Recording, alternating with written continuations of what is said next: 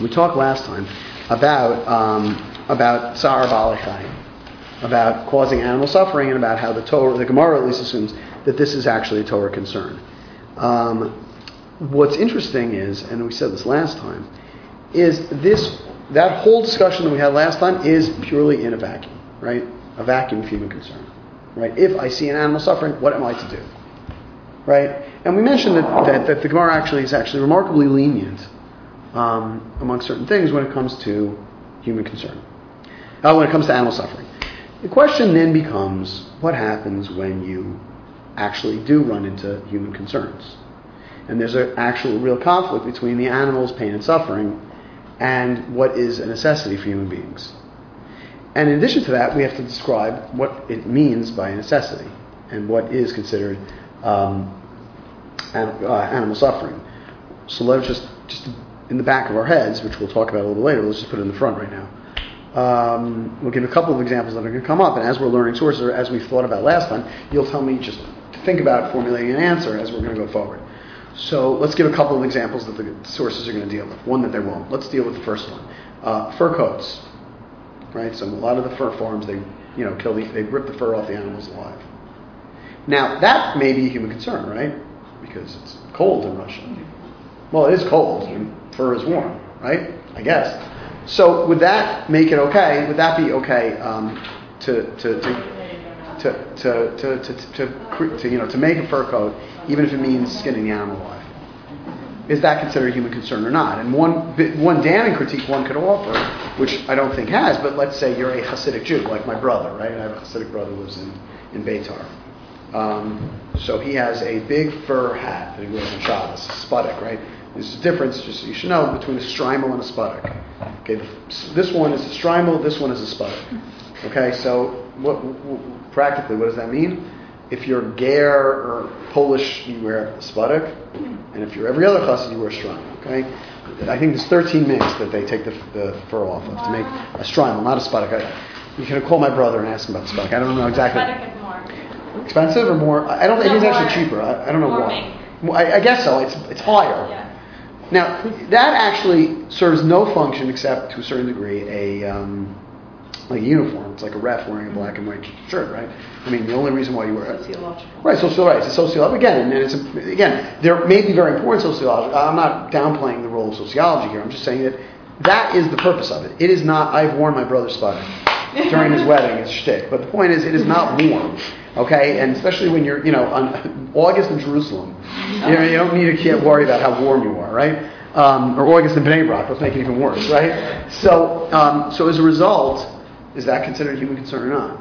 Okay, hold that thought. How about this? I'll give two more examples. What if I wanted to cut my animal's ears for aesthetic purposes?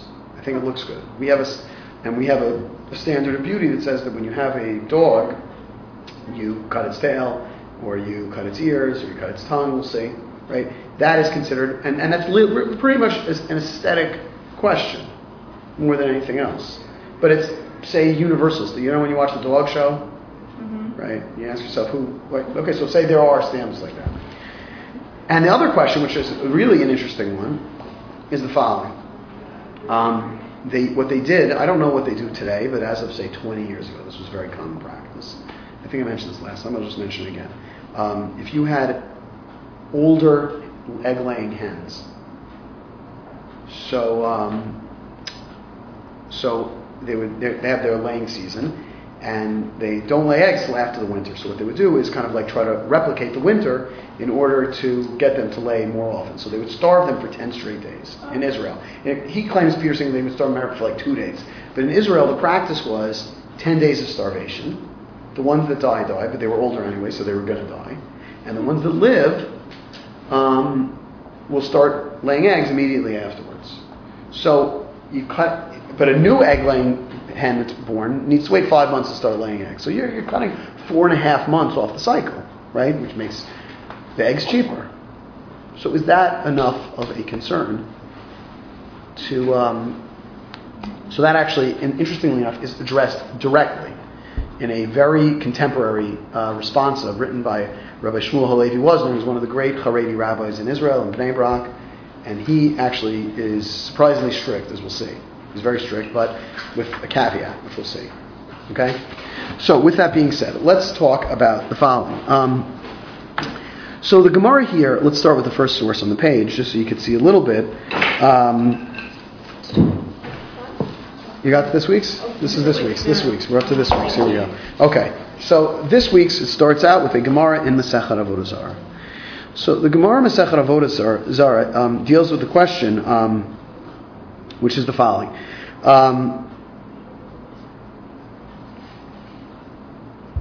The Gemara asks the following question, which actually is a very big question in general, which is that what is considered an imitation of Gentile practices, right? The Gemara is very concerned, especially in Masechet Avodah Zarah, of imitating Gentile practices, right? What we call chukat ha'akum, right? And the main source of this Gemara is this question about what's considered chukat ha'akum, is specifically dealing with the following. So if you look in the top, it says like this: Yom Haleda v'Yom Hamita. So the Mishnah said previously that of the days where you're not allowed to do business with non-Jews is the day of the birth of the king and the day of the death of the king. Meaning the Gemara in the very, very, very beginning of Masechet Avodah Zarah, the concern there is that you're not allowed to do business with idolaters close to their holidays, because either the money is going to be used for the holiday or they're going to thank their God for having the money for the time for their holiday, right? So the Gemara, the Mishnah adds in that list of things that you're not allowed to, days you're not allowed to do business, it says Yom Haleda v'Yom Hamita. So the day of the birth and the day of the death. So the Gemara says Mechlal de Rabbi Meir Savar. This implies that Rabbi Meir said, we'll see what it says, Lo shnamita sheish b'sreifa, v'lo shnamita she'en b'sreifa, palchei la la'avoda kachavim. Alma sreifa lav chuka hi. Meaning like this: there's a machloka between Rabbi Meir and the Chacham. According to Rabbi Meir says that the day of the anniversary of the death of the king is always considered an idolatrous day, whether they burnt the king's items or they didn't burn the king's items. Meaning one of the common practices in the ancient world was that when the king died, if the king was important enough, he would burn all of their possessions, and non-Jewish kings would kill the wives also, as you know, and the concubines, because this was designated only for the king and for no one else. Now again, we also had a similar thing, that a wife of a king could never marry anyone else. Maybe another king, she married concubines for sure not, could never get married, we could kill them. But this is actually seen to some people as like a certain feminist victory. But I don't want to get into that now, but because that's really we will never finish if we get into that now. But nonetheless, the Gemara seems to be saying that according to Rabbi Meir, he actually doesn't see significance whether you burnt it or not, right? Because if he's saying it doesn't make a difference whether they burnt all the king's stuff or they didn't burn all the king's stuff, either way, okay, it's considered an idolatrous holiday, meaning that the fact that they burnt the king's stuff is insignificant in and of itself, right? Right? So the Gemara says, Michlal, the Rabbanan Savrei, which would seem to imply that the rabbis in the Mishnah said the only days that are set aside as an idolatrous holiday is if they did burn the king's stuff, right? It says, Michlal, the Rabbanan Savrei, Sreifa Chukahi. This would seem to imply that the rabbis are of the opinion that burning the king's items, burning the king's articles, burning the things the king's used is part of the idolatrous ritual, right? So that's why, according to the rabbis, you're only concerned of whether the king's day of the anniversary, the king's yortzeit, is considered an idolatrous holiday, is whether you burn the stuff or not, implying what? That the burning in and of itself is part of the idolatrous ritual, right? But the Gemara says then, but v'hatanya, we have a braita that says, Sorfin ala malachim v'lo midarchaim ori. So Gemara says, but hold on a second. We have a braita that says, when Jewish kings die, we also burn their stuff. So the Gemara's question is, hold on a second. If burning the king's items is considered idolatrous, how are we doing it? But how are Jews allowed to do that, right? Meaning, again, we said that according to Rabbi Meir, he doesn't make a distinction. He says either way, the yortzeit of the king is a holiday for Avodah Zarah. That's according to Rabbi Meir. And the rabbis say, no, it only makes a difference if he burns the stuff or not. So the implication would seem to be that burning is part of the idolatrous ritual, right? So if that's the case, how do we then burn the king's stuff? That seems to be that we are doing the idolatrous ritual, right? So the Gemara says, "V'ichukahi." If this is an idolatrous practice, anan heiches sarfinan. How do we burn it? V'haktiv, and the pasuk says, "V'chuteim lo tilecha." You're not allowed to follow Gentile idolatrous practices. Ella, rather, dekule alma sreifa lav chukahi. Ella chashivutei ubaha v'hakamiflagi. Rabbi Meir savar lo shnamita sheis basreifa v'lo shnamita shein basreifa palchi b'alav v'kachavim. Rabbanan savar mita sheis basreifa chashiva lehu palchi b'eh v'shein basreifa lo chashiva v'lo palchi b'eh. So the Gemara says no. Everyone is of the opinion. You'll see where we come to this in a minute. But according to the Gemara says, look, both Rabbi Meir and the Rabbi say there is no significance in and of itself that you burnt the king's items. That in and of itself is not significant. What is significant is the following. According to Rabbi Meir, all idolaters turn the anniversary of the death of the king into a holiday, whether they burnt the stuff or not. And according to the rabbis, the fact that they burnt the king's stuff shows that this king is important enough to make his anniversary a holiday. Not, though, that the burning itself is the idolatrous ritual. And therefore, Jews would be allowed to burn the king's stuff, because all it's showing is the importance of the king. And the only question there is according to Rabbi Meir, all idolaters turn all the anniversary of their king's deaths into holidays. And according to the rabbis, only if it's an important king they turn into holidays. How do you tell it's an important king? If they burnt his stuff after he died. Okay? Now, what does this have to do with animals? You'll see in a minute. All I can think of is President's Day. Right, well, President's Day is not so idolatrous, unless 20% off on a flat screen TV, which one may very well argue. But you understand what I'm saying. Right, exactly. So the Gemara then says, Gufa. Sorfin al malachim ve'ein bo mishum darchim or shene'amar b'shalom tamud b'misrefot avotecha malachim. So the Gemara says that you can burn the king's stuff, and you don't have to worry about idolatry. As the pasuk says, you should die in peace with the burnings of your fathers. Okay.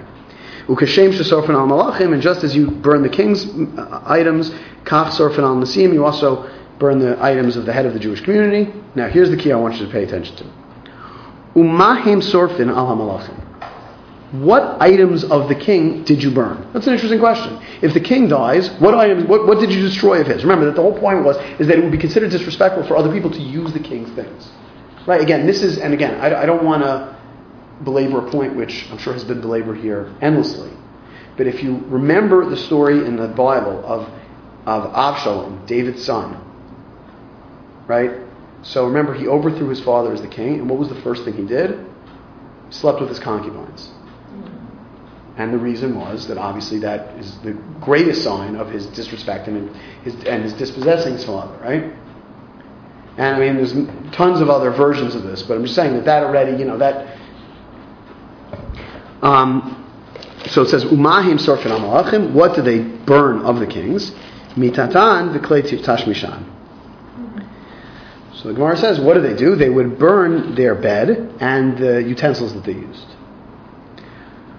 Uma'aseh shemeit Rabbi Gamliel Zakein, and the story tells the Gemara tells the story that Rabbi Gamliel, the elder, died. V'saraf alav unkelus hager shivim anin tzari.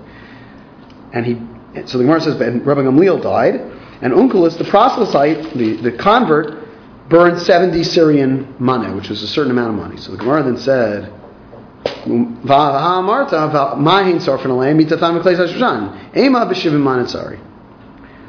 the Gemara says that what would they do? So the Gemara says, well, hold on a second. How could he be burning $70 worth $70? You said you only burned his bed and the stuff that he used, right? So he said, no, the stuff that he used that was worth $70. Okay. Here's the key point. Umidi achrina lo. Do you not destroy anything else? V'hatanya. We learned in a Braita, Okrin al malachim ve'ein bo mishudar chemoni. Amarav Papa sus sharachav Allah. Gemara says, we have a Braita, and the Braita says that you may mutilate the animal that the king rode upon. You may mutilate the animal that the king rode upon. Or you may mutilate the king's animal. So Gemara says, I thought the only things you destroy are his bed and his utensils. So the Gemara answers, no, what it's talking about is, Amar Papa, Papa says, Sus Sharachav Alav. Rather, it's talking about the horse, since the horse is something he sat upon and was part of his royal vestiges, so therefore you mutilate the king's horse so that no one else may ever sit on it, right? Because remember, the king had his royal horse. Everyone would identify the king with that, right? That's a great story in the Purim story, right? That was the whole point of Mordechai riding on the horse. And therefore, the Gemara is of the opinion that, according to Rav Papa, you are allowed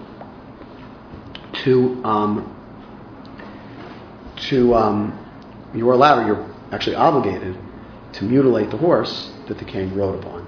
Out of respect for the king, you mutilate his horse so that no one can use it again. And you see the end, the Gemara has a whole question of how they did it. Okay. Now, what do you see from here, just to address our concerns? You are allowed to mutilate the animal and to torture them, and they tell you exactly how. You would cut it, you wouldn't make it into a treifa, so you wouldn't make it so that it would be unkosher. So the Gemara says later on, you cut it from the ankle down, you would sever the tendon from the ankle down, so that it wouldn't be able to work properly. But, so what do you see from here? That it is permissible to torture an animal for a human concern, right? It is permissible to really harm this animal for a human concern. And what is defined here as a human concern? The honor of the king. Right? That's already considered a human concern. Now, how far can we extend this principle? How far would you extend this principle? I mean, say it's not a king. I mean, it's difficult today because I don't think we think in that same way as far as honoring the king being the standard. That would be helpful to have an equivalent standard. So here, if you look here, you turn the page just a little bit. There is, if you look here, Tosfot, a few pages later, it says Okrin HaMalachim. So it asks the question, how are you allowed to do it? Isn't it Tsar Balei Chaim? So he says something interesting here. V'yesh Lomar, at the end of that Tosfot, it's the third page. The actual third page? The actual third page, yeah. It says Tosfot Mesechet Avodah Zarah Daf Yud Aleph Amud Aleph. I think that's the fourth page. Fourth page? Is it fourth page? Yeah. It should be, sorry. That's the fourth page, sorry. Yeah. So it says like this. So the end of it says, look in second to last line. It says, El Tsar Balei Chaim Eichel Utar. How did they allow it as an Tsar Balei Chaim? It says, V'yesh Lomar, and we can say, Dishani Kavod HaMelech, that the honor of a king is different, Shehu Kavod L'chol Yisrael, that the king's honor is the honor for all the people. It's for God, not for people. Or it's an honor for all the people. It says L'chol Yisrael, meaning that you're honoring the people. The king is the representative of all the people, right? V'ati Kavod Rabim, here's the key point.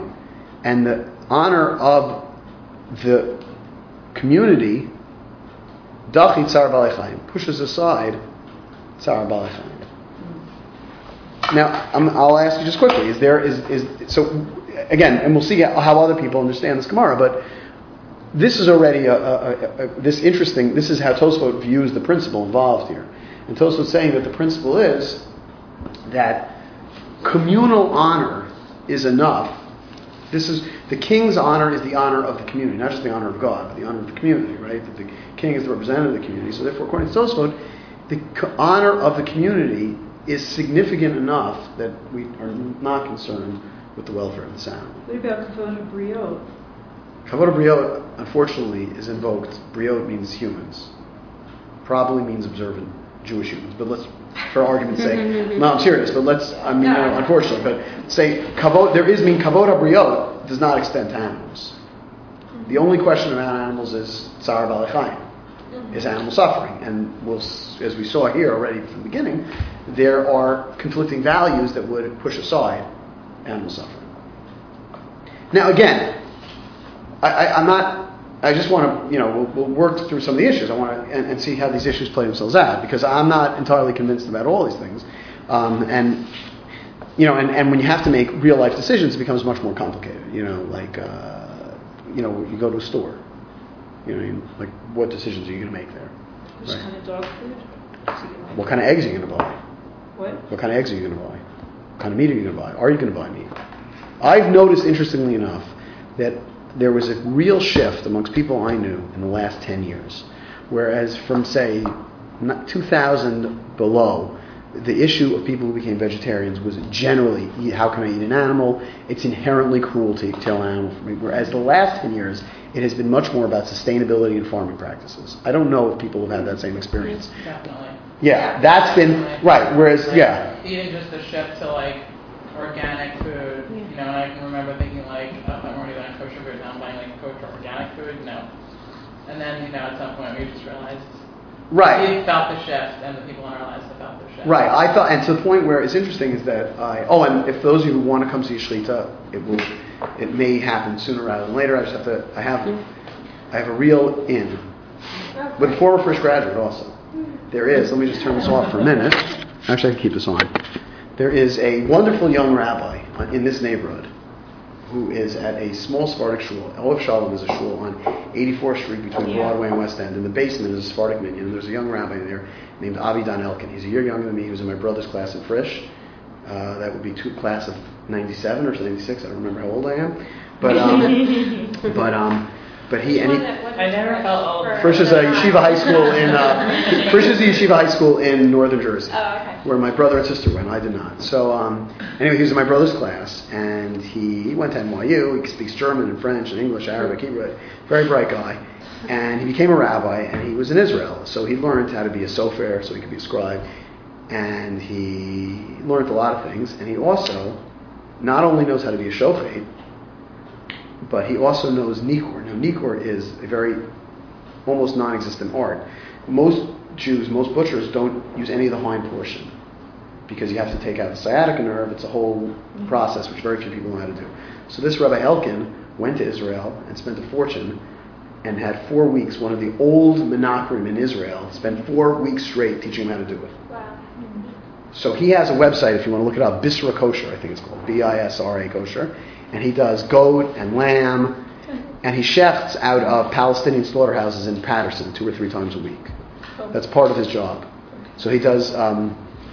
So he told me we're working on maybe being able to bring Hadaris and Drisha students to come see the whole operation. He's very cool with that, which is odd.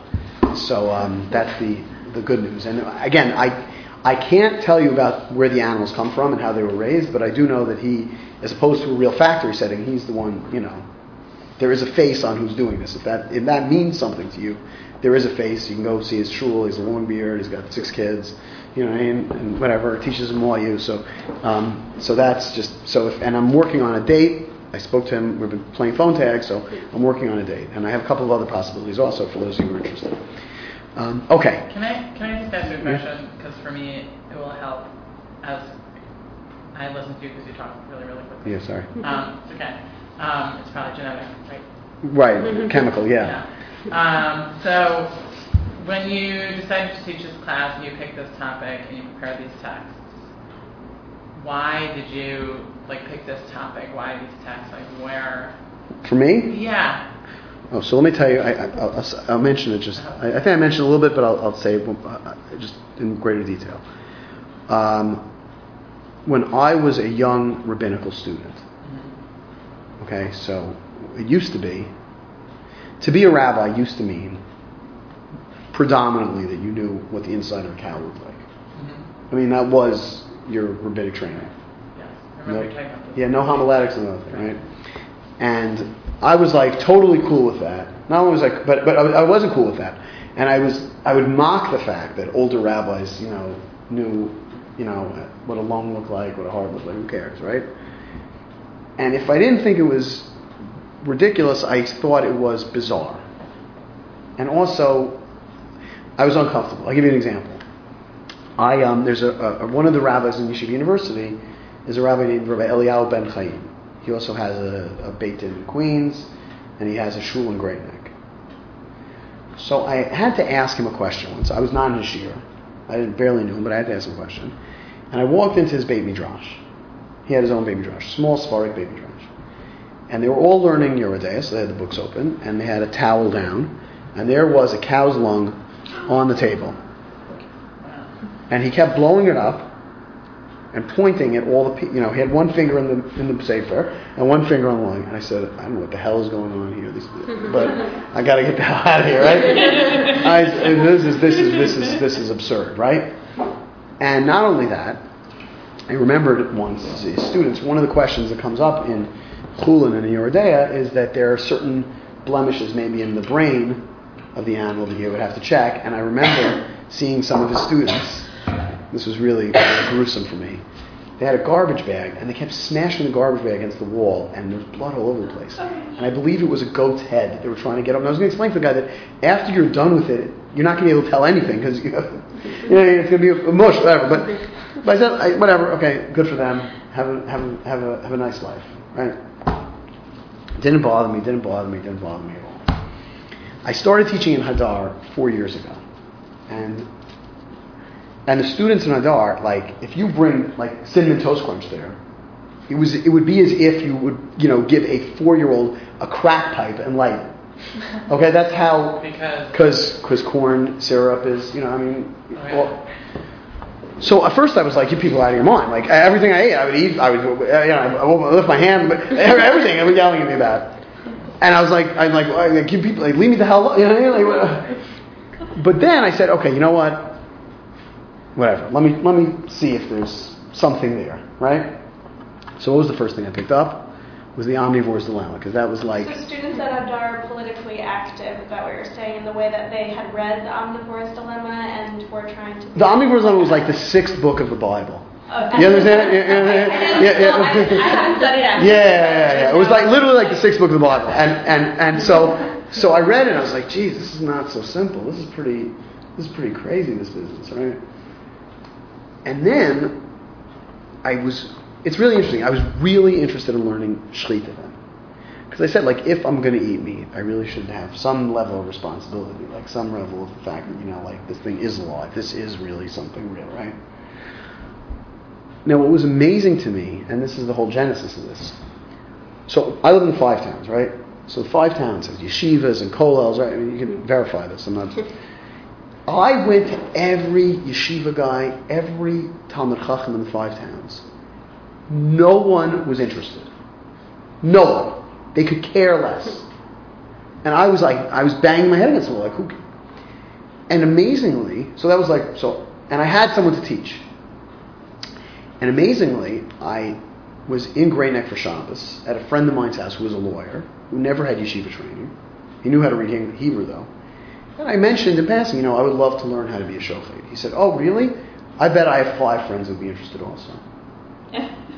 So, what the hell's wrong with you? I said, you call me after Shabbos. Lawyers, shochats, what's the difference? What? Right, exactly. Wait, I'll tell you even funnier. There's an even funnier part of this. Not lawyers.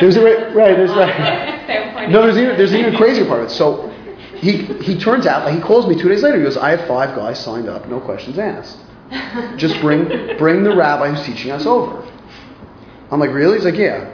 So the rabbi calls me. I called the guy up, and he said, listen, he said, we need this. Did I tell this whole story last time? Oh, it's okay. So he's like, did I tell the whole thing? I don't remember. Okay, so yeah, so you would. So he said, we need, first thing you learn as a shochet is how to sharpen a knife. I can go through a lot. Maybe the last class we'll go through is how to sharpen a knife, because the key of a shlita is that the knife has to be completely sharp and completely free of nicks. And you have to really learn how to do it, because it's a very, very exacting standard. So when you work with the shlita knives, you need the stones, the polishing stones, and you need water, lots and lots of water. So he says to me, whoever it was, the rabbi said, I need a place where there's a lot of water. So one of the guys who's in the shlita class, him and his father had this massive fruit wholesale business, really canned fruits and stuff. And when the economy tanked, this is very important because it's a very humorous part of the story, they had a huge office in Great Neck on top of the movie theater. I don't know if anyone knows Great Neck, but you know where the movie theater is on Middle Neck Road? Yeah. So on top of that, they made basically the whole floor. And the landlord said, listen, I have this empty office, and no one's renting it. I'll give it to you half the rate if you sign a 20-year lease, whatever. It was like, yeah, sure, no problem.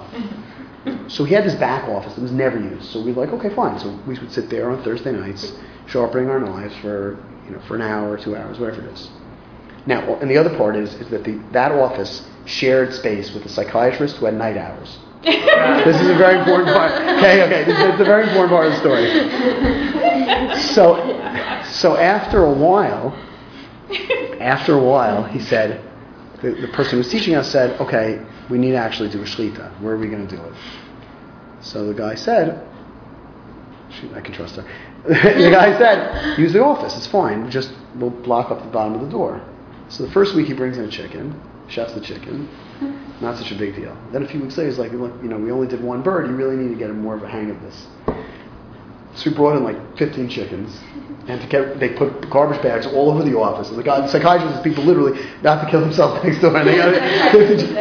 It's literally like in this next room, okay? Yeah, you did not tell this last week. Right, yeah. Now You can use it in the sermon. Right. Now what's interesting? No, it's a really amazing story because these guys. The interesting thing was these guys predominantly had never really sat down to learn anything before. Some of them did not know enough Hebrew to be able to read the book, so he gave a Hebrew translation to them, and these guys became a lot more observant as a result, and a lot more learned as a result. Because these guys are experts. I had to drop out midway just because I was busy, whatever. These guys they're getting certified. I show them next week. These guys are, and now I'll tell you a funny story. One of the guys in the group, the whole thing is so bizarre. So then eventually they said, like, the guy said, listen, my father's he works with us, and my father's going to fire me from the family business, the two of us, if we don't find somewhere else to do this. So the guy who's the lawyer started looking up, and he figured out maybe legally that if you're going to kill chickens for your own use in certain villages in Great Neck, you can do it in your backyard. So now what they do is they set up tents in the backyard. They're doing it this Thursday night. They set up tents in the backyard, and they've been doing that. Now, what was amazing is that the opposition that the community and many of the community rabbis had to this, they thought I was out of my mind. Really? They said, why are you teaching this? Why are you doing this? This is what you... So that was number one. It was amazing. I would have never thought of that. Right, and these guys are I mean, really, really experts. I'll give you one example. There's one guy who's a hedge fund manager. I think he made $50 to $100 million last year. Okay, and for some reason he loves this. So he was teaching them how to chef quail. Quail is a little harder to do because it's more active. So the first time it's very hard to hold it and be able to do the shlita right. So the rabbi said, the guy's name is Bart. He goes, Bart, I'm sure you're not going to get it right the first time. So he goes, no, I'm pretty good at this. He goes, I'm sure you're not going to get it right. He goes, I'm pretty sure I am, actually. So he does it. He looks at it, perfect. So yeah, beginner's luck. He takes another one, perfect. Another one. So he said, Bart, you have a future in this. Maybe I can get you a job at Empire. Right? The problem is he's like, well, I kind of made $50 million. Let's say I don't really need to work in Empire. But anyway, but the point is, so these guys are amazing, and they made up. Hopefully they made me one, but they made up like these so that they don't get dirty. They made up these like catering robes. You know what I'm talking about, like the chef's robes. And it has 2 shlita knives like this, a chicken's head. It says GNSS, Great Neck Shoftim Society. Lahavdil ben hatame v'hatahor, to be able to learn the difference between what's tameh and tahor, and they have that. They also found out that Victorinox, which is a Swiss knife company, for some reason, some Meshuggah got them to do one run of shlita knives. So they ordered them, and then they had a little question: there's a cross on it. What do they do with the cross? So what this did was, and this opened up a whole world to me that I never knew existed. The world of who, and a friend of mine has a food co-op in Park Slope, but there's a million, how you handle the animals, which animals you handle, how they come there, and, what are the alternatives to factory farming, all the things that go into this. And then all of a sudden I started teaching it here, I started teaching this time at Hadar, and we're trying to see if I could become a shofet and train other people to become shoftim, whatever it is. And that opened up a whole new world. It was a world that I really respected for the first time because I never even knew it existed. And I realized actually the importance of it, and to a certain degree that it's clear that the halakha, it's clear that one way of understanding the halakha is that you really need to be conscious of what you are eating and what you are doing. Can a woman be shofet? So we could talk about that. Clearly, from the din in the Gemara, yes. It's actually a very controversial discussion in the Shulchan Aruch. In Ashkenazi countries, the custom always was not, or not open. In many places was not, and it was kind of fallen out of favor up until recently, meaning that there were, up until the last 20 years, Yemenite women who were still shefting, up until maybe 15 to 20 years ago. Probably the last generation of them died out in Israel. But there were Yemenite women up until if you meet an older Yemenite, not even older, but a Yemenite Jew who remembers either coming to America or the first generation that came to Israel or living in Yemen, they will remember women shoftim. Mixed makes a lot of sense that there would have been women right in those countries. Right, in a society where women were completely involved in food preparation, it makes total sense. 100%, I agree with you. There is not necessary. That's an issue that I had at Hadar actually, because there are some women that wanted to learn. And I've been trying to figure out, we figured out that we're 2 generations away where we would need to train a group of people who know, and then those people who are willing to teach. You know what I'm saying? Yeah. We're at least 1 or 2 generations away, just like what happened with Gemara, that 35 years ago you could not find a woman to teach Gemara because they weren't adequately trained. You had to train, and then the next generation, What's Maharat now? Right, exactly, right. But so we're already, 35 years later. So this is the genesis of that, if there is an interest in that. So what ultimately, what is your feeling, where were you with respect to teaching this material? Because you were just kind of getting to that point. Well, so now, the sense of... I have been studying the laws of Shlita, and this summer I really wanted to start working on the, when you read Shlita halachot, it's really like a DMV manual, and just as badly written as well, okay, and it's boring to read as well. They're awful. And that's all it is. There is no theory. There is no, meta discussion, right? It's really all about what happens if there's a nick at the bottom of my knife and I put a piece of cork there, and that's what the Shlita manual is. If I press this hard, is it good? Or if I press this hard, is it good? If I hold the animal like this versus like this. One of the biggest questions for Shlita, just so you should know, one of the laws of Shlita that you're not allowed to do is press down. Okay, the sharpness of the blade is what has to do the thing. Right. So there's a halacha called hadrasa, which means pressing, which means that if you chop down, that's not kosher. Okay, so to say this with the chicken's neck, for argument's sake, if I cut it like that, that's no good. Okay, so it has to be the sharpness of the knife cutting it like this. Now, an interesting halacha, which is very seriously taken, is when you hold a knife. So usually you hold a knife like this, right? If you hold a Shlita knife like that, the Shlita is no good. Because we're nervous that pressure is going to... So you have to learn to... That's an interesting thing. You have to learn to hold a knife like this. You can't see it, but you know what I'm saying? Yeah. So that's what the Shlita laws are teaching you about. That's what the question is. But the meta question, that's what I'm working on now. That's what I'm teaching now. You know what I'm saying? I want to know what the meta question is so that you can then can maybe construct an ethics out of it. So as we're looking at these texts, you don't have a meta question in mind? I have some, but I have not. I'm in the process of working them out. Right. That's why I'm teaching them now. I'm trying to work them out. See, right. throw it against the wall and see what sticks at this point, which I think is a valuable thing. Yeah, absolutely. But it changes how I listen to you teach the text because then I have a sense of kind of where you are.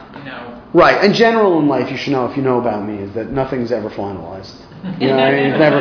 Trust me. You can ask my wife, to her chagrin. Nothing's ever actually that worked out. You know what I mean? Right. And I can blame the chemical imbalance. The ADR. But the fact is, that's a always convenient excuse. Why would you? I mean, it's good to be in process rather than calcified by your ideas. Right. Hope so. Yeah. So and some of these texts are really important in that sense. And again, and they also show the problematics of it because, as we'll see in a little bit, whether it's a really interesting question, which we'll deal with. Whether there's an ethical problem does not necessarily in any way affect whether the stuff is kosher, which is a major issue because it actually, I think, is in many ways one of the big rifts of what is going on here. It's a news item in the world right now. Right, but that is, one can make a claim that is irrelevant, and I think that there is a valid. I'll give you an example, just for argument's sake, which we'll see in a few minutes, hopefully.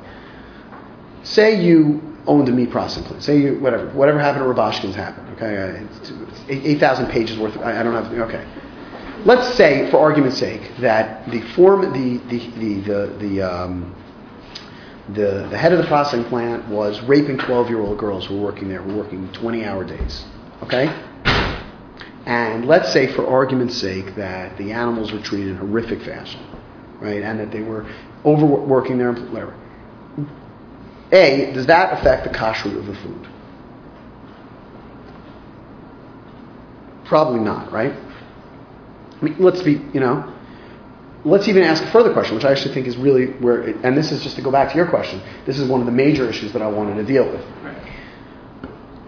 let's say, for argument's sake, that somebody were to turn to the certifying agency, the OU or the Chavkei, whoever it is, and say, how could you possibly put your stamp on this meat knowing what was going on in the factory?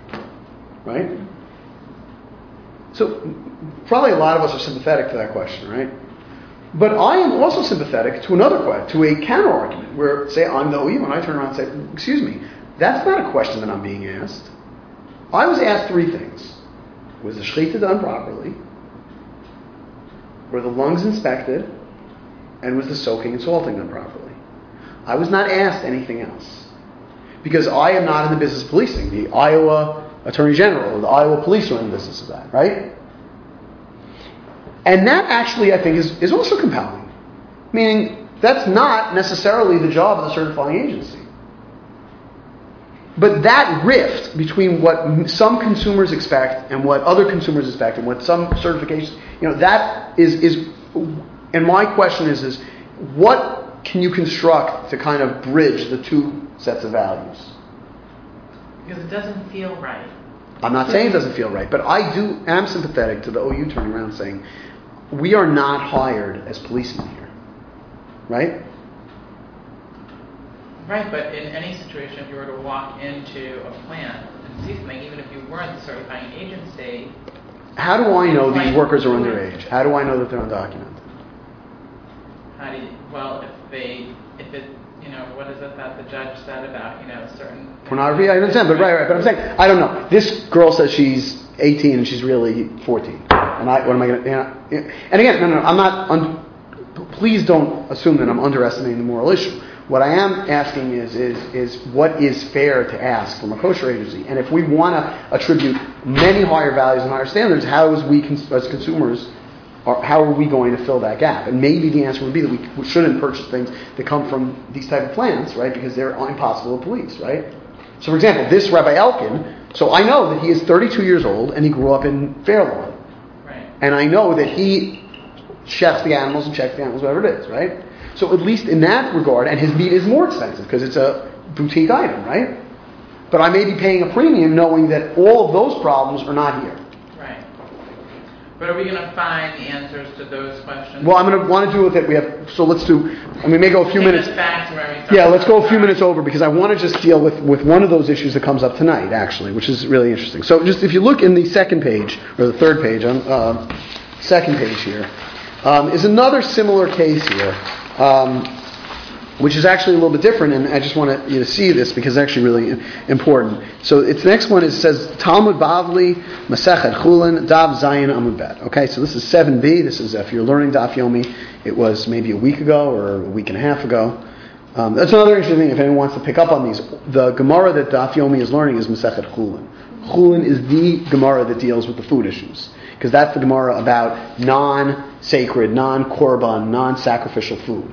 So if you want to kind of pick up now, it's a good time to pick up. And another interesting thing is, and this I told some of my other students, the best svarim are the ones that they sell when they're learning Daf Yomi, right? So there is a book, if anyone wants to see, it's a little graphic for those of you who can't handle it, but just if you want it. It's a rabbi named Lach, L-A-C-H, who came out with a book called The Illustrator of the Illuminated Chulin. And what he did was, he literally cut open animals, took pictures, so you could see every case that the Gemara is talking about. It's an amazing work. And if you look on the internet, he does presentations all over the place, because this is his busy season, because they're learning Chulin now, right? So this Rabbi Lach, or Lach, I don't know exactly how to spell it, how to pronounce it. So it's in English and in Hebrew. He has the English and Hebrew version of it. So if you really were interested in just to see what any of these cases are talking about inside the Gemara, he does an amazing job, and it's available now because they're learning Chulin now. So I would go to your local Judaica store and buy it now because you may not be able to see it for 7 years. So that's just a bit of a plug. What's it called? The Illuminated. I'll bring it in on next. I'll bring it in next time. So okay. So the Gemara then tells the following story, and listen and then tell me what you think we should do with it, because this story actually seems to be the exact opposite of the previous story. Gemara says like this: Shama Rebbe Nafak Lape. When Rabbi, that's Rabbi Yehuda Nasi, heard that Rav Pinchas ben Yair was coming to him, Amar Le, he said to him, Ritzoncha Sa'od Etzli, Amar Lo Hey. So the Gemara is picking up in the middle of this narrative. There's this narrative story, this tradition about these stories about this Rabbi Pinchas ben Yair, who's this ascetic miracle worker. Okay, one of these famous miracle workers in the Talmud. I think that there is a puppet show that they put on sometimes of Pinchas ben Yair stories. I think I took my kids to it once. So he's one of these famous miracle workers in the Talmud. So Rabbi Yehuda Anasi heard that he was coming, and he went out to greet him, and he said to Pinchas ben Yair, "Would you come eat with me in my house?" Amar lehin, and Pinchas ben Yair said, "Sure." Tza'avu panav shel Rabbi. Rabbi's face brightened with joy. He says, so happy that Pinchas ben Yair would agree to eat in his house. Pinchas ben Yair responds to him. This is just interesting to think about. Amar lo, Pinchas ben Yair said to him, "Kamaduma shata ata shemoder hana meYisrael ani Yisrael kedoshin hein v'yesh rotzeh ve'ein lo v'yesh she'ein lo ve'ein rotzeh uchtiv al tilachem et lechem ra'ayin v'al tita'u l'mata matav ki kmo sa'ar b'nasho keinu ochel v'shoteh yomar lecha v'libo ba'alimach v'atav rotzeh v'yesh lach." So he says like this. Don't think that the reason why I'm agreeing to eat with you is because you're so holy and your food is so kosher and everyone else isn't. No, Yisrael Kedoshim. Jews are holy people, or observant people. So why is it that I agree to eat with you? Because sometimes people invite me over and they actually don't have enough food to subsist on, but they want to invite me over, right? Yesh rotzeh ve'ein lo. There are some people that want to have people over but just don't have the means to do it. So Pinchas ben Yair says, my general nitiyah, my general inclination is to turn down invitations. But since I know that you, Rabbi Yehuda Nasi, have enough money, enough food to I'll agree to come to your house. Don't think it's because of your frumkeit. Don't think it's because of how pious you are. It has merely to do with the fact that I know that you're able to actually host me. I thought it was part of the issue with him you said was asceticity. He's an ascetic. We'll see that in a second. Yeah. Okay. But he's willing to eat at Rabbi Yehuda Nasi's house. Hold that thought for a minute. He says, Mia hashta misarbina. Milta mitzvah katarachna, ki hadrana atinu alayna legabach. Pinchas ben Yair said, but I'm on my way to do a mitzvah. I'm on my way to redeem a captive, so I can't eat with you now. But on my return trip, I'll come back and I'll eat in your house. Gemara then says, Kiyata, when he came back, Pinchas ben Yair, itramu al bahahu pitcha to havukaiman bei kudnaita chavarta. When he came back, Pinchas ben Yair went into one of Rabbi Yehuda Nasi's gates, and he saw Bahu Pitcha in that gate, Davu Kaiman Bey Kudnaita Chavarta. There were white donkeys, white mules, at his gate. What's the problem with white mules? Apparently, they were considered exceptionally violent, as we'll see in a little bit. So Pinchas ben Yair shows up, and he sees that Rabbi Yehuda Nasi has these white mules on his property. Amar, he says, Malach hamave beveto shel zeh v'ani esod etzlo. He says, the angel of death is in his house, and I'm going to eat there? Pinchas ben Yair says, listen, it was nice that you invited me, but I'm not you got these white mules, I'm not interested in eating where the angel of death is. He was so scared of these white mules, right? Of the mules themselves, not killing them? I don't want to get attacked by this mule. You hear what I'm saying? Somebody has a foaming pit bull, I'm not going there for dinner, right? Yeah. With the assumption that they were possessed. Well, the assumption was that they're violent. That they're violent. Were they also in the house? Well, they're outside the house. We'll see in a minute. Because you don't know, that's an important point that I'm going to get to. Okay. Shama Rebbe Nafak Lape. Rebbe heard that he didn't want to come in, and he came to him. And he said, Amar li mazbeninu. So Rebbe said to me, or said to Pinchas ben Yair, you know what? If you're so nervous about these white mules, I'll sell them to someone else. And then they won't be in my house, right? Amar le, v'lifnei iver lo titin mechshol. He said, what does that do? So you aren't going to have the violent mules in your house, but you're going to cause someone else to have this violent thing in their house. Well, what good did I do? It's putting a stumbling block in front of someone because you're going to sell it to them, and then they're going to have to deal with the violence, right? So then Rebbe says, Mafkarnalu. Okay, I'll set them free. Let me set the white mules free. So he says, no, mafashta hazeka. All you did was make the world a more dangerous place, but they're running around all over the place. Now here's the key point. Akrana luhu. So he said, how about this? Why don't I hamstring them? Why don't I make them lame? So the mule can't kick you. What does Pinchas ben Yair answer? Ika tsar balei chayim. There is tsar balei chayim. Now, what's the problem with this? Didn't we say in the case of the king that making the animal lame wasn't a problem, right?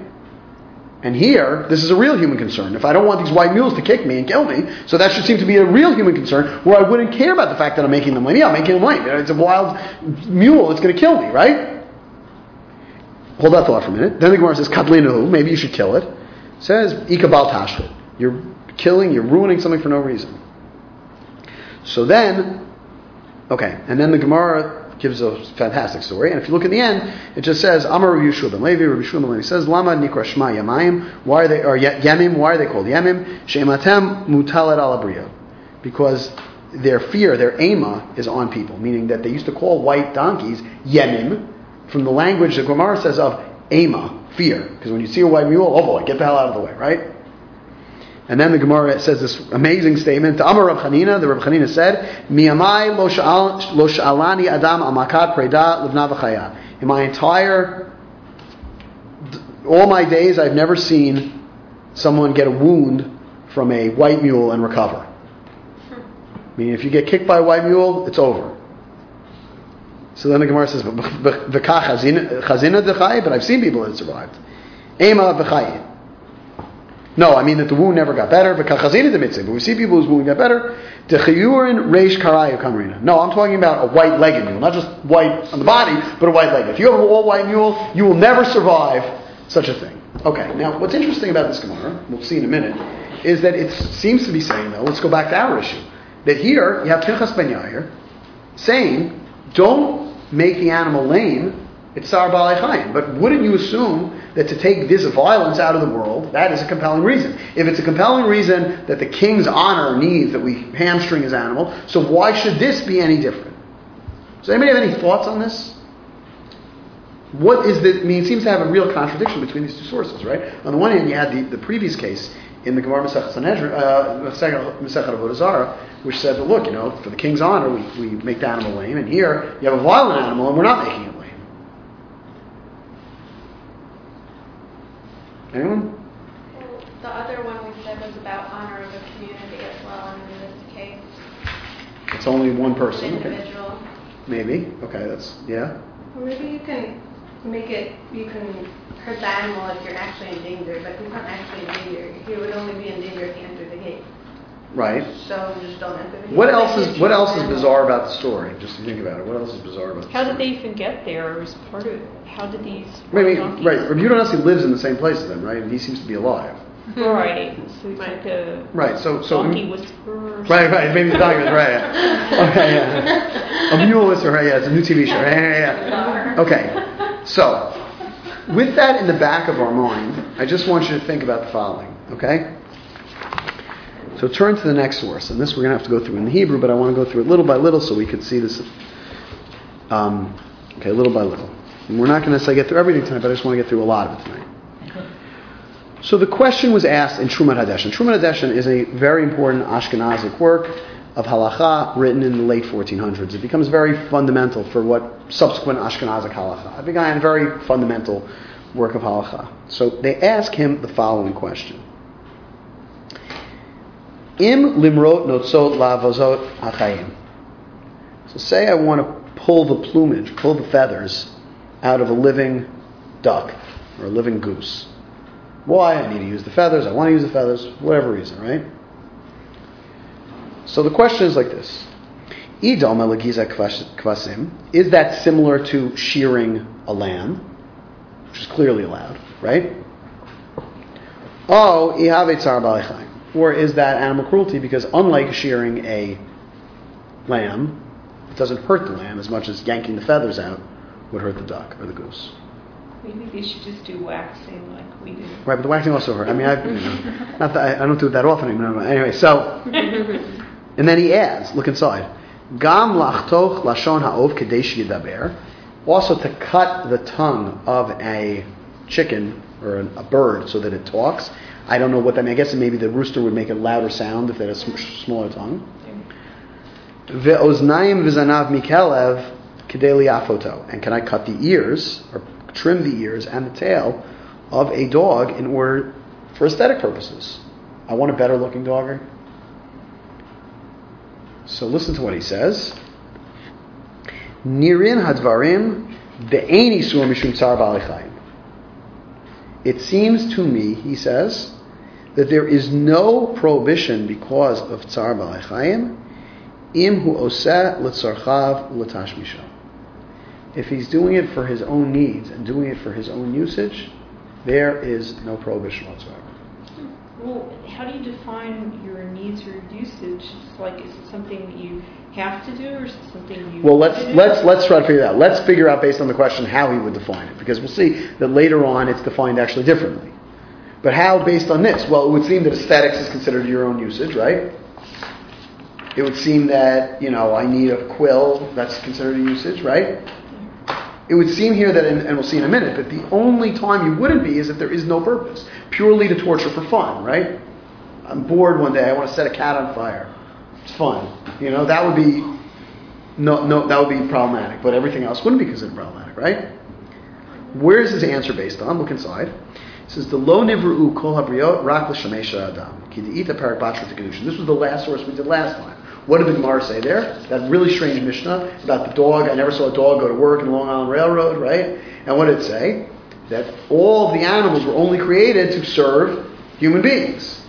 So he's asserting here that there is a value, and the value is essentially, we are at the top of the food chain. Everything else is beneath us. If we need those things beneath us, then they are ours to use, no questions asked. Well, not no questions asked, but few questions asked. Now, this becomes quoted lahalacha. If you look in the Ramah and Even Ezer, he actually quotes this explicitly, right? This becomes in many ways the defining characteristic of all the Tsar Ba'alei Chayim questions come back to this Truman Adeshin.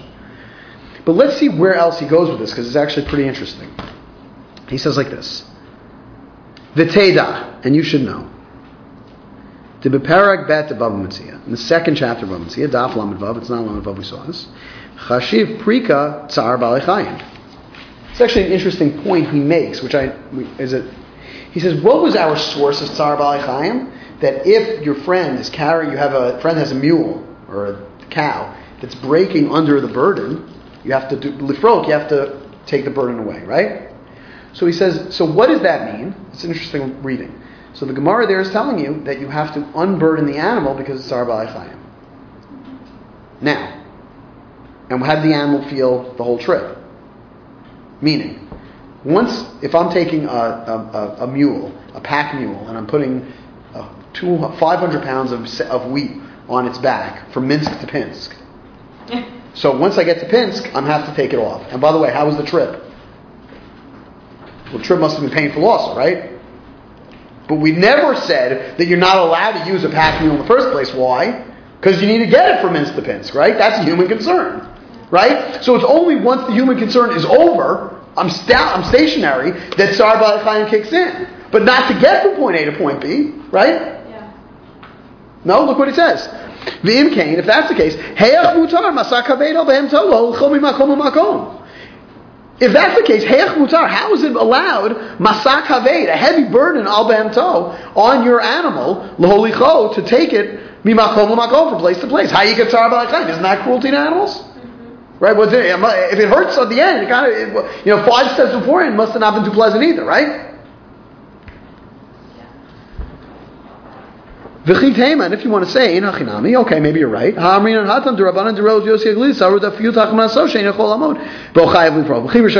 he said that. Just skip that line. He says now this is another interesting thing. We also said in the chapter dealing with the various insects in Masechet Shabbat, the Amar Rav Yossi said, Harotzeh sheyistareis tarnagaloto, yitol lekarvaloto. It says that the Gemara says in Masechet Shabbat that if you wanted to castrate your rooster, how would you do it?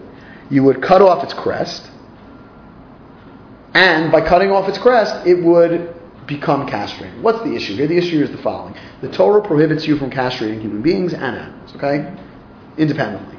You're not allowed to castrate an animal, not because of pain or suffering. You can't even do it because there's an isser independently of castrating animals and human beings, which actually is a problem for people. I have a friend who's a urologist who told me that effectively, if there were, and he's observant, he's a rabbi also, and I don't know how he dealt with it in the end, but he said that if he wasn't going to do vasectomies, 90% of his practice, right? Right. Right? Vasectomy is considered castration. Well, yeah, you're cutting the, right?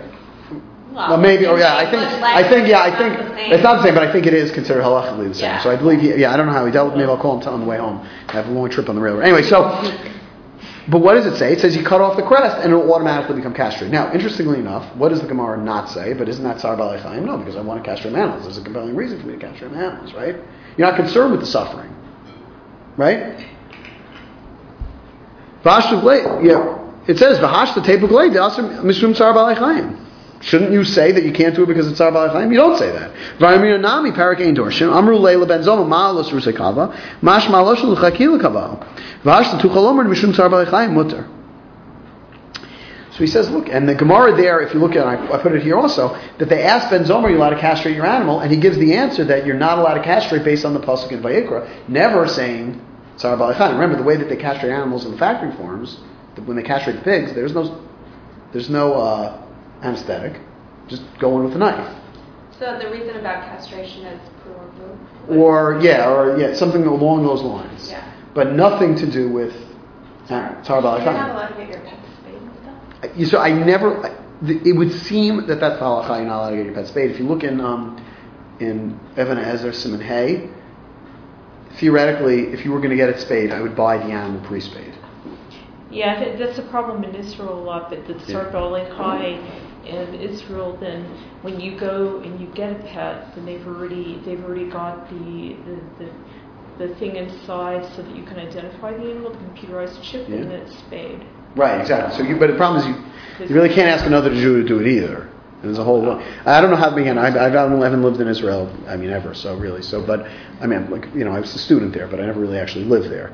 But generally, if you're going to buy a pet, it should be pre-spayed before you buy it. You can't actually buy them. You can only get ones, which is it's really nice. You can only get animals who need a home. Right. Okay. But I'm saying even if however you're gonna. Yeah. I'm not a big pets person at all. Like I don't get the whole thing at all. I just don't like. I just said in the other class earlier today. Like people have their dogs lick their face and they say, well, their mouth is cleaner than yours. Yeah. Right. But I don't have my kids lick my face. I just don't like anything licking my face. So even as a clean mouth, it's still gross. But. I have a great story about a gay guy in LA at a coffee bar and his dog. Oh, okay. Anyway, for another time. Okay, for another time. But anyway, so another time. But anyway, so look what it says here, right?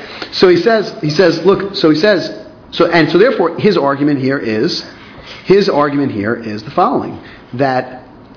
Wait, where are we now? We're in the middle here. So in the middle, he says that basically. So the argument is that all of these things are considered human concerns. I want to castrate an animal so that they're not going to reproduce. I have all these various things.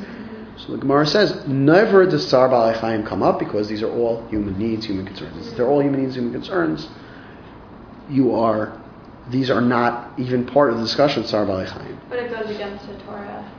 It goes against the Torah only if you're doing it for no reason, right? At the end, right? Okay. Then he says something interesting, and this is what I wanted to point out. He says, "Ve'al tashiveni mehad amrin parakam l'chulin mehad Pinchas ben Yair akrina l'hu ikatzar b'alei chaim." He says, what about the case of Pinchas ben Yair, right? That we just learned. He says, don't bring up Pinchas ben Yair. He says, don't bring up Pinchas ben Yair. Why not? He says, "Dahatam, that case, lo t'kav l'tash misho liyafoto el kadesh lo yaziku." He said, what was the reason why he would want to make that animal lame? So that it doesn't damage him, doesn't hurt him, right? He says, and obviously, this was not really a common type of thing, that that a white mule was going to hurt you. Why? He says,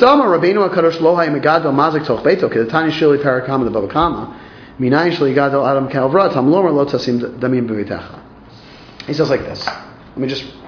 He says there is in the Gemara Masechet Bava Kama. So it says in Devarim, I think, Lo tasim damim b'veitecha. You should not have blood in your house. What does that mean? So the Gemara says in Masechet Bava Kama, you shouldn't have a violent animal in your house. Okay? This is, interestingly enough, a total prohibition of having a violent animal in your house. Okay? Because it's no good will come of this. Right? So think about the following, he says. So if really in the case of Pinchas ben Yair, do you really think that Rabbi Yehuda Hanassi, the great Rabbi Yehuda Hanassi, had a stable of violent animals in his house? Of course not. So what's Pinchas ben Yair? Pinchas Yair says, Mirov chasiduto, havakapit. He's extra, remember we said this is a super holy man. He gets nervous about a lot of things. He is nervous about that, whatever. Again, it's a little over effusive also. The Malach HaMavis is at your house, right? The angel of death. It's a little bit much anyway. So he says Pinchas ben Yair is in no way an example. Because theoretically, if it was really going to kill him or really going to hurt him, so you would hamstring it. Because, if you're allowed to schlep, wheat from Minsk to Pinsk, obviously an animal is about to, knock my chest open. I'm allowed to make sure he doesn't do that. And the point is, Pinchas ben Yair is a case of these exceptional, ascetic, holy working miracle men that have other concerns, but clearly are not legal, strictly defined concerns. And therefore, what he does, interestingly, is he writes Pinchas ben Yair out of the question. It makes sense, of course, to say that Rabbi Yehuda Hanassi wouldn't, it wasn't like Michael Vick, right? You know what I mean? So the point is, right? So that's the interesting thing here. So, and then he says, when we told Chalin Rayot, based on these proofs, Havanira, it seems to me, Ktsat, a little bit, Deleka Isser B'chiyai Gavna. That there is no Isser, there is no prohibition per se. So let's stop right now, because there's another important secondary point that he makes.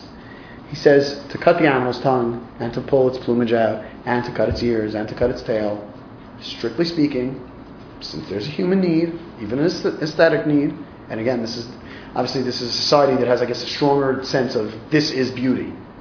That's considered a compelling enough need to allow you to do it. Okay. And that's, however, he says, listen to what he says. Ella, however, shaha'olim nizharim nimnaim. But nevertheless, the world, and we're talking about the world here of observant Jewish world, nizharim are careful v'nimnaim and withhold from this. So Truman Adeshin says, even though it's allowed, people don't do it. Why not? Ve'efshar, perhaps, hatam lefi she'eno rotzeh ha'olam linhog midot achzariot neged habriot she'reim dimo yikablu onesh al kacha.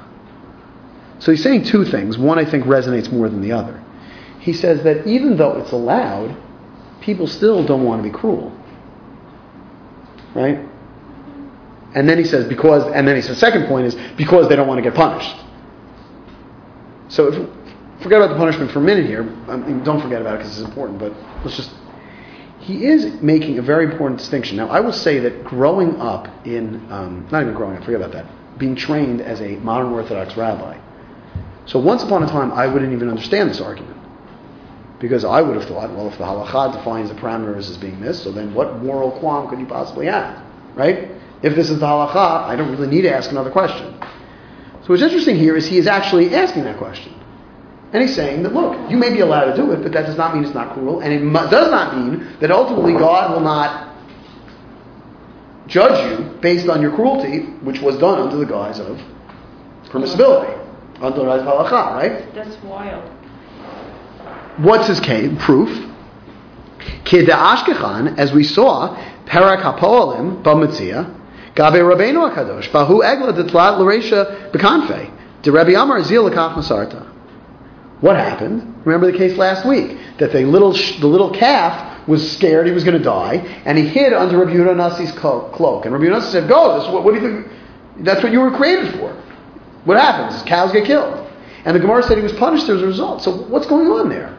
So the point is there is a notion that God will judge you disfavorably because of a cruelty that you created against an animal, or you did against an animal, that may have been perfectly, halachically justified. Right? He says, "Afilu hachi." Nevertheless, v'alpagav the heter gamur l'shchot ha'egel achila. You're allowed to kill an animal to eat it. Nevertheless, afilu hachi ne'ena. She was punished v'kabel yisur al kafa. So that's his answer. Now, that is actually a great tshuva. Lots and lots to think about, right? Yeah, that used for other. This now. So what's interesting about that last point? You mean, right? The last point you're talking about? The point that even though there's a halacha that makes it permissible, that it doesn't mean you're not going to be judged. So let me read you the following, because thank God they have a whole set of Shulchan Aruch, which I never put in the sheet. Like an idiot. I apologize. So if you read the Shulchan Aruch here, and I'll just. So if you want to know the citation, just so I can, it's in Even HaEzer. I think Siman Hey, if I'm not mistaken.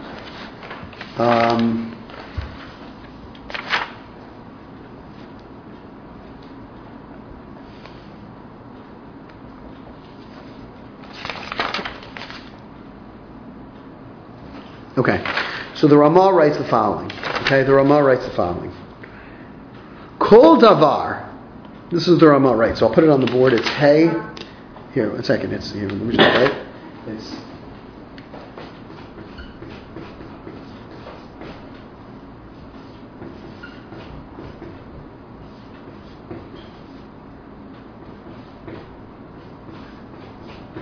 okay. So it's in Even HaEzer in Shulchan Aruch Siman Hey. So if you dial it in the Ramah, okay. So if you want just the citation, and I'll read you what he says so you can hear it. He says like this: Kol davar hatzarich l'rfuah. Anything that's needed for healing, medicine, or l'shar dvarim, or anything else that is necessary, leit bei mishum itzer tzar ba'alei chayim. There is no prohibition of tzar ba'alei chayim. V'lachein, and therefore, mutar limrot notzot me'avazot chayot v'lekel me'echash mishum tzar ba'alei chayim. And therefore, he says you are allowed to pull the plumage out of a living duck or living goose, and there's no issue of Tzar Ba'alei Chayim. And he literally quotes this directly, right? Umi kol makom, and nevertheless, ha'olam nimna'im mishtahave achzaria, because it's cruel. So literally, both the conclusion and the addendum are quoted lahalacha. And interesting, if you look in the Biur Hagra of the Vilna Gaon, he cites the story of Rabbi Yehuda Anasi as the source for that, which is actually exactly what the Truman Adeshin does, but he cites it as the source. Right? If you look in the Biur Hagra, he says that, etc. Okay? Now, so now you have now you have really a balancing act all of a sudden, right? And you have also the possibility that, again, now, it's interesting. What would we then demand both of ourselves and of others, though? Right? That's really the interesting question here. That's complicated, right? Meaning, for myself, maybe I should say, I'll tell you where it becomes most acute crisis is that I am a rabbi and people will actually ask me questions about this. Good luck here, right? So when people ask you these questions, right? Good luck, and I don't even know the citation. Right, yeah, right. Good luck answering these questions here, which are, okay, so on the one hand, for myself, I could kind of make that own distinction. Like, I may be allowed to do this, but I shouldn't. But what do you do for other people? Especially, by the way, if you're not necessarily as concerned about getting like gallstones like Rabbi Yonasi got, right? You're not necessarily so sold on that ontology, right? So then what do you do? Can you offer just what you're saying, the truth? Well, I have offered that on another context. I had a student who asked me another question, and she was asking me she was in college, about going to class on one of the holidays. She said, am I allowed to or not? And my answer was, I'm not in love with the idea. Which meant, I can hear if you want to go, I can hear if you don't want to go. I don't think it's a good idea, but it's your decision to make. Okay, that's probably how I would answer this question. Some people will say, though, of course, that's avoiding the question. Some people, for everyone who appreciates... I would maybe answer it, I don't know what you would say, but like in the case of, let's say, health, what the Ramah is saying. Mm-hmm. I mean, and I don't know enough about it, but there must be like some remedies that are made more I'm sure that'll start coming up more and more, made more ethically than other treatments, and like you can kind of keep staying aware of it, knowing that your health may be more important. I'll tell you where I realized that it was really interesting. So when I started teaching this class, let's go back to I read On Eating Worth Lemon, then I read Jonathan Safran Foer's Eating Animals, which is a disaster. Did anyone read it? Yeah, it's stupidity, right? Anyway. But I hope he's not listening. But it was. I thought it was really stupid. I saw him on the Colbert Report. I was in the audience, and I don't know if anyone saw the Colbert Report that night. And at the end, Stephen Colbert puts a strip of bacon as a bookmark. That is pretty funny. That is actually really funny.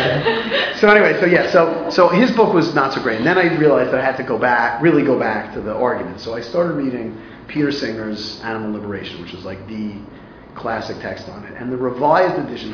I'll tell you why I'm interested. The revised edition is from 1990. That was the last time it was revised. So what's interesting is he has these very long and parenthetically extremely boring chapters on both animal experimentation and factory farming.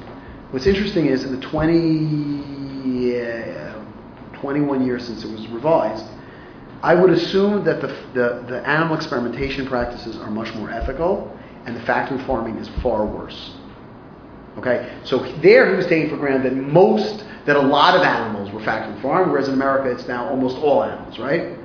On the other hand, the cosmetic companies are doing a lot less with the spraying the eyes of the rabbits than they used to.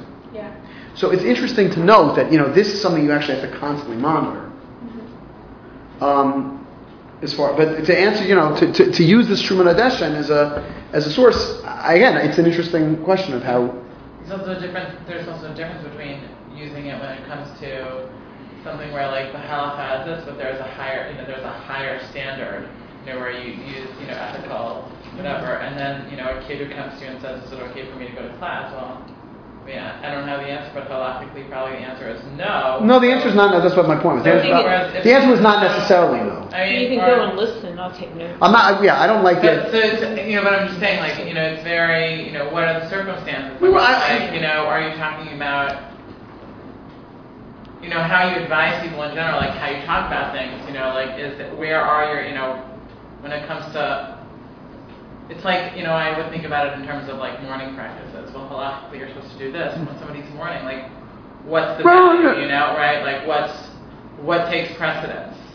Where somebody is and they're mourning what they need because they've just, suffered through this, this tragic loss, or, halakha says do this. Right, no, 100%. This seems to be the same thing, though, in terms of making decisions about. Right, although, it's an interesting question of like what would be my own personal practices versus what would be, what I would either demand or even expect of other people, or when I go to other people's houses, right? There's already a case, if you're going to, it's hard enough. Somebody just wrote an article, I think, in JTA about how like it's not worth having any guests over on Shabbos anymore because by the time you're done with everyone's eating requirements, you literally cannot make anything. Yeah. Right? If you think about it, right? It's just absolutely impossible. Now, the question would be, what do I demand of others? Say you invite me over for Shabbos, so am I going to ask, by the way, where'd you get the meat from? Where'd you get the eggs from? Where'd you get the, it's an interesting question, And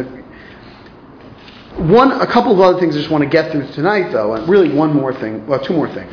We're not going to get through all of them. I just want to, and again, there's a lot more to talk about. Just if you turn to the next page, so there's a lot of interesting things there. There's 2 points I just want to make, just so we could, and I'll probably have to make them much briefer than I wanted to. So the question in the bottom of the page says, Shelot v'tshuvot shevet alevi chelik bet Shimon Zayin. You see that? So that is a rabbi. He's alive today. He's pretty old, in his 90s, named Shmuel Halevi Wozner. He's one of the great poskim alive today. For the more Hasidic Haredi community in Israel, he is the biggest voice that there is. So they asked him about this practicing, and the practice is where they would starve the animals for these 10 days in order to allow the egg production to speed up on its natural clock. Now, if you look here just very quickly, that's scientifically proven. It works, yeah. It doesn't work with people. It doesn't work with ants. As a matter of fact, Peter Singer has it in his book. Peter Singer has this as a practice in his book. He has an interesting distinction that he makes. If you look in the third paragraph, he says, Hinei chaftaf harech latzia inyan tsar balei chayim. Okay. Yira, he says Hashe'ela. Yira lefi aniyat dati ki shlosha ikarim b'tzar balei chayim. He said there are 3 principles in tsar balei chayim. And this is really interesting. Tsar katan, tsar gadol, v'achzarit leiv. He says 3 ideas. A little bit of pain, a lot of pain, and pure cruelty. And what he does here, and again, we don't. If we could have, we don't have time to go through everything. So maybe if you want, we can do this next time a little bit in greater depth. But he does create a category where even if there is a human need, pure cruelty is still forbidden.